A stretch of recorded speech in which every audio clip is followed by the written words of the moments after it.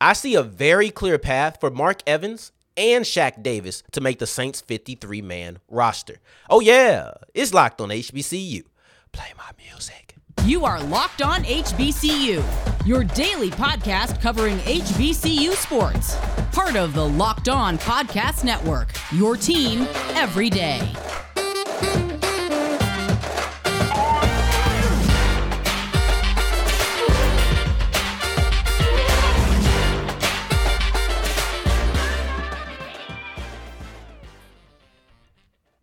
What's going on, family? Welcome back to another episode of the Locked on HBCU podcast, your number one daily one-stop shop for everything HBCU athletics, Monday through Friday, part of the Locked On Podcast Network, your team every day. And I, of course, am Darian Gray, a.k.a. the Mouth of the South, Texas Southern alum and former TSU Herald Sports editor. Thank you for going on this journey with me, making Locked on HBCU your first listen of the day every day. And remember, just because the mic cuts off does not mean that the journey is over. It just means it's time to follow me on Twitter at South Exclusives, which you can see right here at the bottom of the screen. But if you don't see it, that just means you're on the audio side of things. And I appreciate you too. Actually, today's episode is dedicated to my audio listeners. I got a nice little email by my audio listeners today. So you know what? Today's episode is dedicated to you. Truly and specially, thank you. Now, today's is going to wrap up with Joe Bryant. He's taken yet another massive step in his offseason journey on the way from Norfolk State to hopefully, fingers crossed, the NBA. Before we get into that, we're going to dive into a little bit of sports psychology, looking at external pressure versus internal pressure, because I feel like I've discussed pressure a little bit on this show over the last couple of weeks, and I want to dive in a little bit deeper on my psychological view of it, right? But before any of that, you see these things behind me, Saints, TSU, not quite TSU, but just HBCUs. Work with me, right? I'm painting a picture here.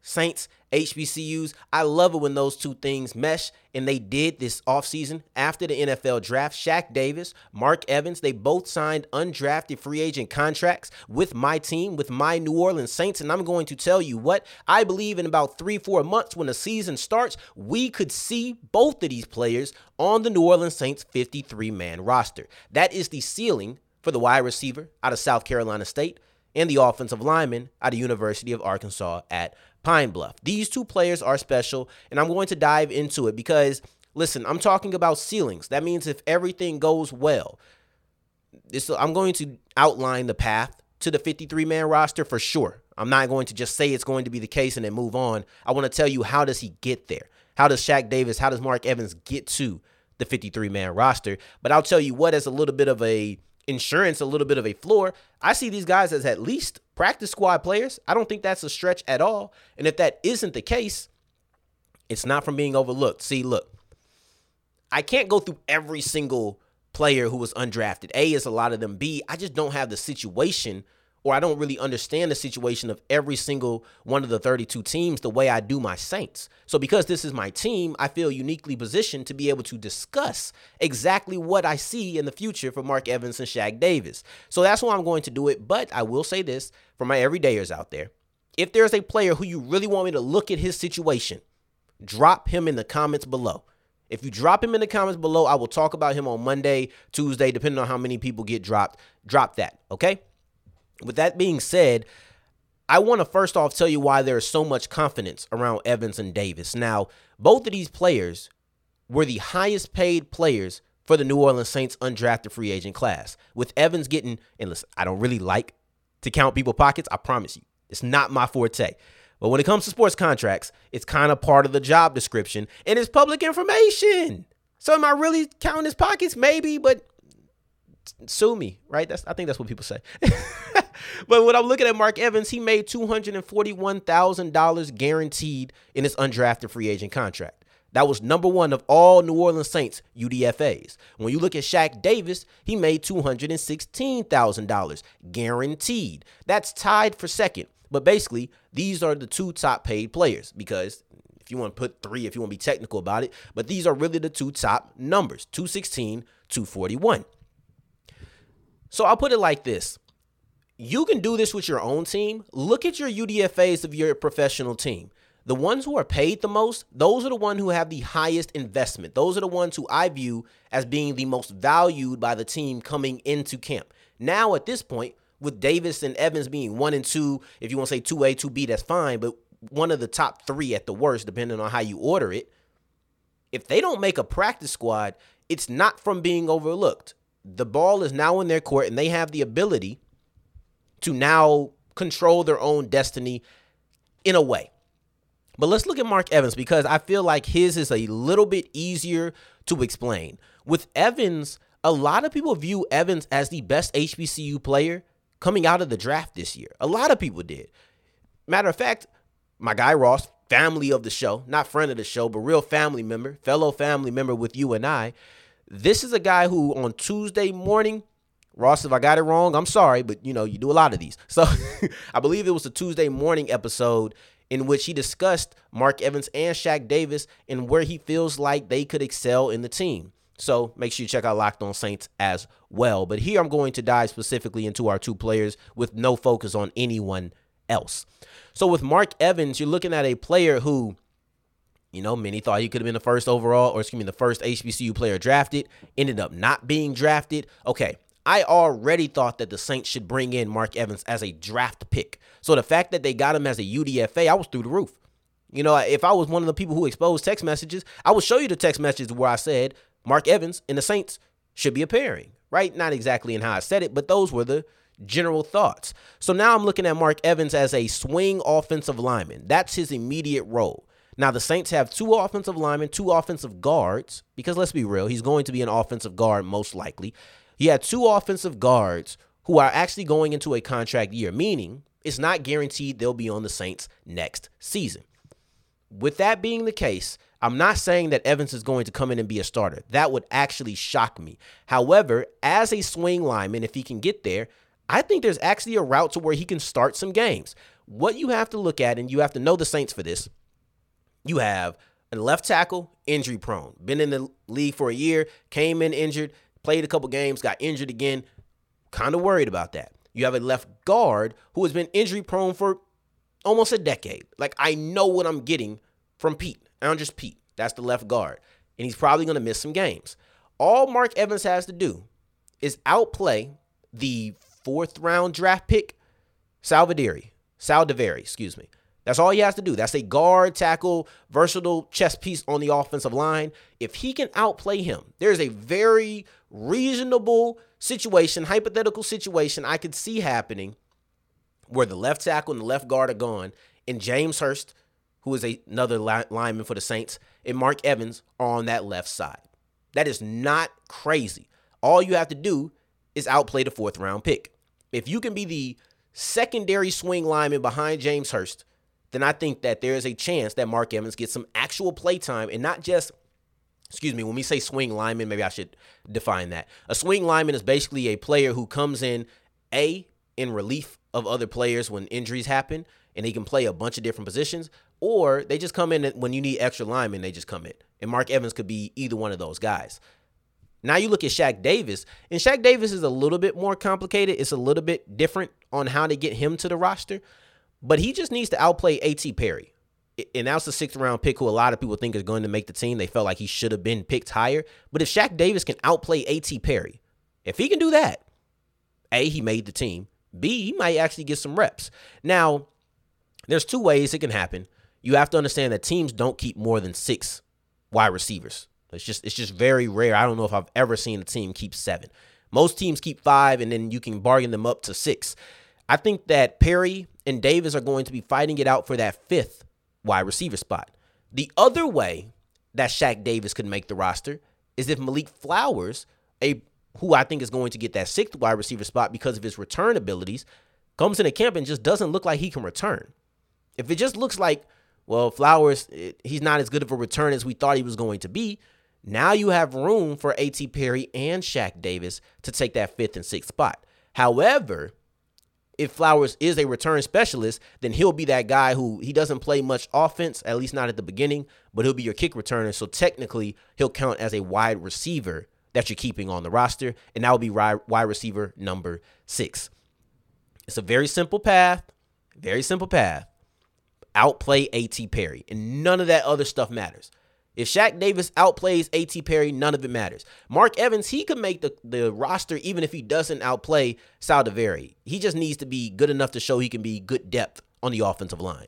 So I think Evans has a better chance to make it.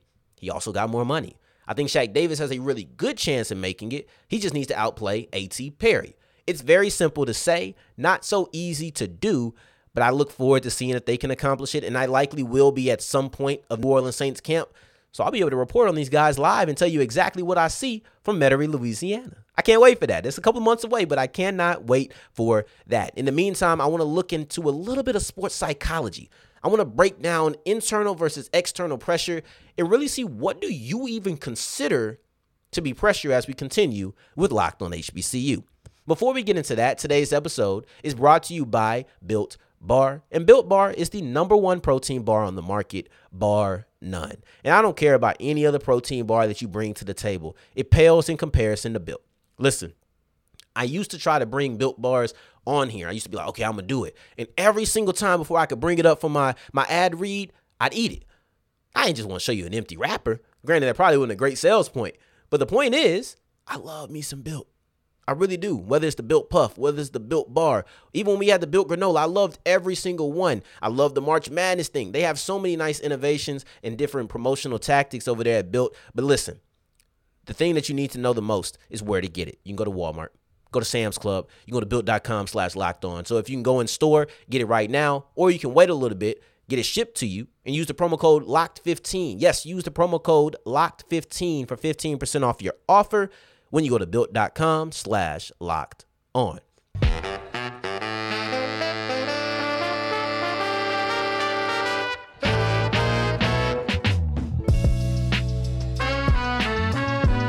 And as we continue rolling on today's episode of Locked on HBCU, I appreciate you for making us your first listen of the day every day. And remember, my everydayers, we'll be back on Friday. Please drop a guide. You know, I might look for some players over the weekend that I want to talk about as far as their fit as a UDFA. But I would love to know who you are clamoring for, who you would like to hear a little bit of insight about, and then I can go give you exactly what you want. Right? So with that being said, let's look into a little bit of sports psychology and let's look at external pressure versus internal pressure. The reason I wanted to talk about this is because on yesterday's episode, which if you haven't checked out, please go do. I really enjoyed that episode. I felt like, I don't know what the reaction was because I purposely didn't look at the comments, but I was talking about the pressure that's on Davius Richard. And it doesn't mean that he is in a pass or fail situation. And this is this is kind of similar to a situation I had earlier about TC Taylor. So I was just like, you know what? Let's talk about internal pressure versus external pressure, how I view it, what I think about it, and then also ask you, and the big question is, what is pressure? Matter of fact, is it pressure if you don't feel it? That's something I think is interesting. Is it pressure if you don't feel it? And that gets me to the first one, and that's external pressure. Both of those examples I just had were external pressure. That's pressure from outside, and that's not always felt, but I think it exists. I'll use the example first about TC. I said that TC Taylor was under pressure to make sure that people can't have the satisfaction of seeing Jackson State fall off after Deion left. I stand on that. But here's the thing. Even if they don't have a good year, it's not like TC is going to be fired. So what is the pressure? He might not feel that. He might not feel the need to not let anybody talk. You know, a wise man once told me, them people in there don't really care about what we talk about out here. But to me, that's a pressure. To me, I view heavy expectations as pressure a lot of the times. And external just means coming from someone who is not within the inner group. So with Jackson State, with Davius Richard, means somebody who's not within Jackson, not within Central, right? That's what it means. So you look at Davius Richard, I felt like there was pressure on him to live up to this label that they're giving him, that he's going to be the guy who breaks a 15-year drought. That's pressure to me. That's pressure. He might not feel it, but to me, pressure is pressure even if you don't feel it. It just means that you're cooler in the face of pressure. For example, a last-second shot is pressure no matter who's taking it, but some people just handle that better. Some people know how to look in the face of pressure and be cool as a cucumber. I'm dropping some real cliches today, but some people just have that ability. But does that mean they weren't in a pressure situation? Does that mean that heavy expectations weren't put on top of them? I wouldn't say that. So I think pressure is pressure no matter how you react to it, no matter if you feed into it or not. That pressure is still existent. We'll love to know if you disagree, of course. But then you look at internal pressure. Now, internal pressure is almost always felt because a lot of people thought I was reaching when it came to TC. I heard a lot of Jackson State fans and they were defending TC. I wasn't taking any shots, but I understand what they're saying because I think they're focused on internal pressure and we all view it as that. See, let's say that you think a coach should be on the hot seat because he hasn't done this, that, and the third.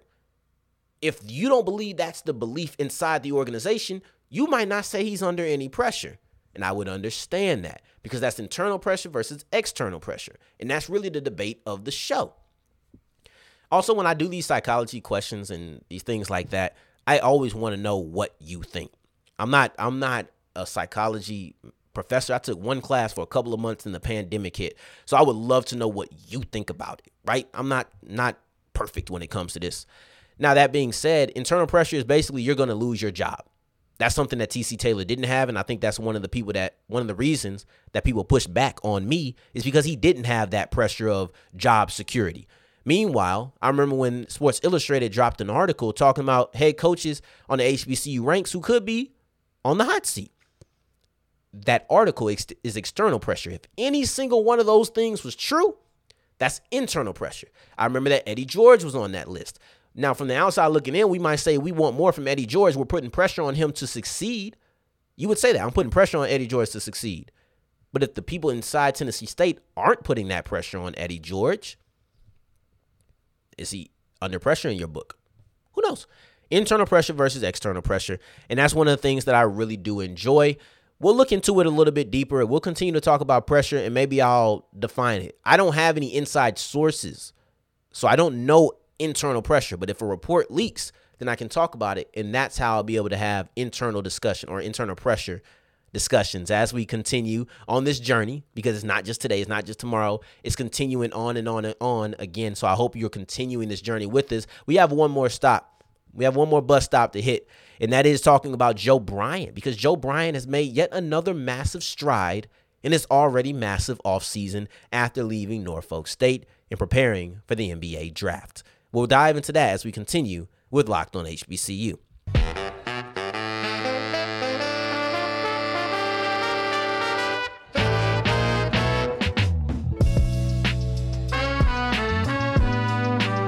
And as we're wrapping up today's episode of Locked on HBCU, thank you for making us your first listen of the day every day. I told you this episode is dedicated to my audio listeners, so thank you for making us your first listen of the day every day and making it all the way to segment 3. I really do appreciate that.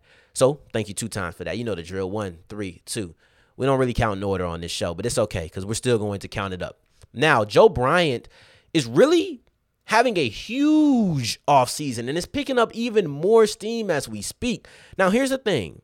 We're going from one draft to another, NFL to NBA, but trust and believe I'm not about to predict anything.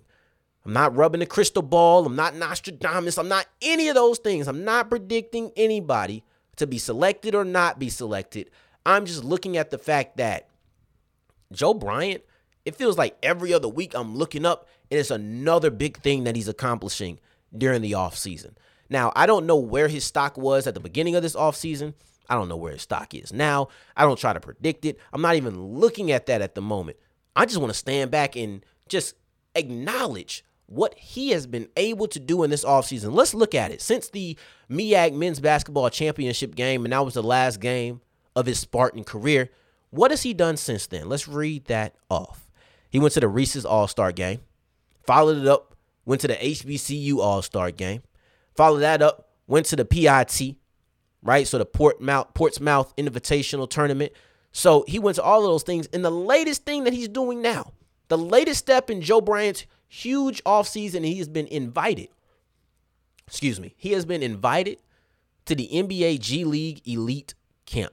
This is big time. Now, of the things that he's already done, mind you, because this camp is upcoming, but of the things that he's already done, that Reese's All-Star game was by far the biggest one. That Reese's All-Star game was one where I've said it before and I'll say it again because I think it's just so important to continue to speak on. But he had the best all-star game performance that you could ask for from anybody in any sport. Now, every single all-star game where you have a small school prospect, HBCU or not, but let's just focus on us. Any HBCU player who goes to an all-star game that's not all HBCUs, they're looking to show that they belong. That is literally the mission every single time. Ask any small school, ask any HBCU. What did you want to accomplish when you came to the Senior Bowl, to the Reese's All-Star Game, to the NFLPA Bowl, to the Shrine Bowl? What are you trying to accomplish? I just want to show that I can play with these guys. I want you to know that my success isn't a part of my competition level. I want to show that I can come out here on the field or on the court and really compete with the best of the best. Pretty cookie cutter, but that's typically what you're going to hear. And that's exactly what the mission is 9 times out of 10, 10 times out of 10.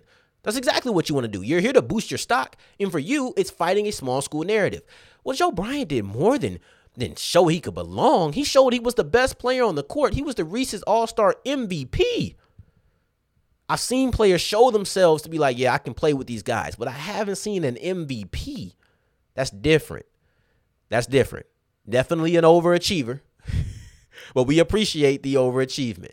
Now, when you look at what's upcoming, this G League Elite Camp, now this is a different situation. Now you're going to be performing in front of NBA teams. Now you're going to be performing in front of G League teams. You're going to have pretty much every every NBA team is going to be present at this event. And it's not like the HBCU All-Star Game. I know a lot of people feel like those things are for show, or the HBCU Legacy Bowl, or they're there for show. This is a NBA G League Elite Camp. They're looking at people, whether that's going to be in the G League, whether that's going to be in the NBA. Matter of fact, within this event, within this competition, you're doing more than just showing off your skill set. You're also auditioning to be a part of the NBA Draft Combine. They're going to pull a select few players from this camp to be in the Combine. I think it might be the next day. Like, this camp is the 13th and the 14th. I think that the Combine is then going to be the 15th and 16th, something like that. It's very soon after. Last year, you had 3 HBCU players who were in this. I believe it was Kyle Foster, MJ Randolph, and then also Bryson Gresham. You had those 3 players, and none of them were invited into this NBA Draft Combine after the camp. Well, with the way that Bryant's been going on his offseason run, because he had good games in every single one of those events I had named. He just happened to be the MVP in one. So I labeled that above everything else. But outside of that, he's had great performances. The way he's been playing, he might earn that invite to the NBA Draft Combine. It'll be something that'll be interesting to watch. I believe that is next week, May 13th to the 14th. I know it's not this upcoming weekend, though. So I appreciate you for making us your first listen of the day every day. Please enjoy your weekend. Is Friday. Please enjoy your weekend. It's Big 5 Day. You know, a lot of people call it Cinco de Mayo, but my favorite number is 5. So this day is dedicated to me today. Big 5 Day. Now, with all of that being said, if you're looking for me in the meantime, in between time, you can find me on Twitter at South Exclusives. Until the next time that we hear each other, family, take care.